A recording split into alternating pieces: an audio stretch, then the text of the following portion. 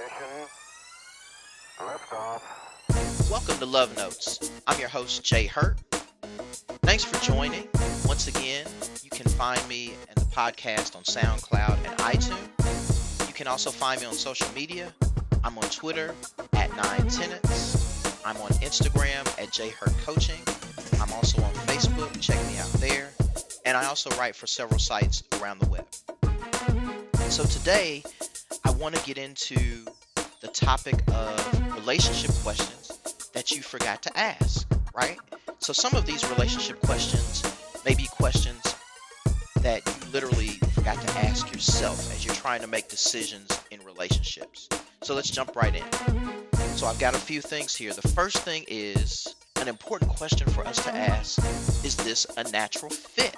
So when we're thinking about relationships, we often make a list, but one of the things that we forget is when we're going through our relationship and we're dating and we're trying to figure out if this person works for us, do we have this chemistry, this fit that we click, right? So that's something we should be looking for. And some of the things that would support that is, do we talk about similar things, right? So do we talk about things that align with each other's thoughts and needs and things that are important to us?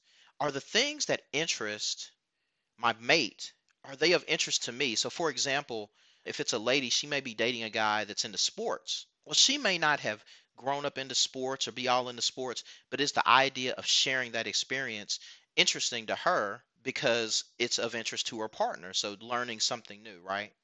Second thing is, are we moving in the same direction? That's really, really important. We want to make sure that we're trying to kind of go to the same place, that we're at a place in our lives where we want to move forward with someone else. So one preface here is to make sure not to pressure anyone to do anything we don't want them to do. We're just trying to look and we're trying to ask a question and answer a question. Are we moving in the same direction? So a couple points here. One is, are we dating for fun?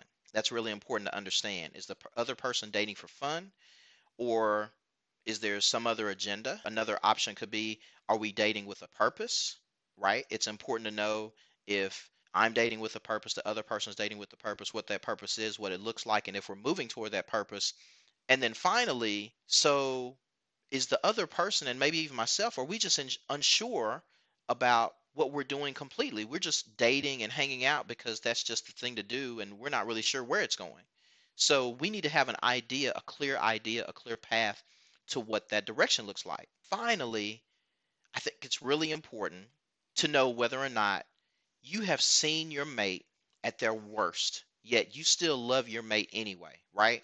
Because our vows say for better or worse, and we need to be able to love the person in their worst times and when they are truly at their worst point. And some components of that may be depression, it may be being angry, it may be being upset, it may be being upset at you, it could be being frustrated, or them going through fighting with cheating or an addiction.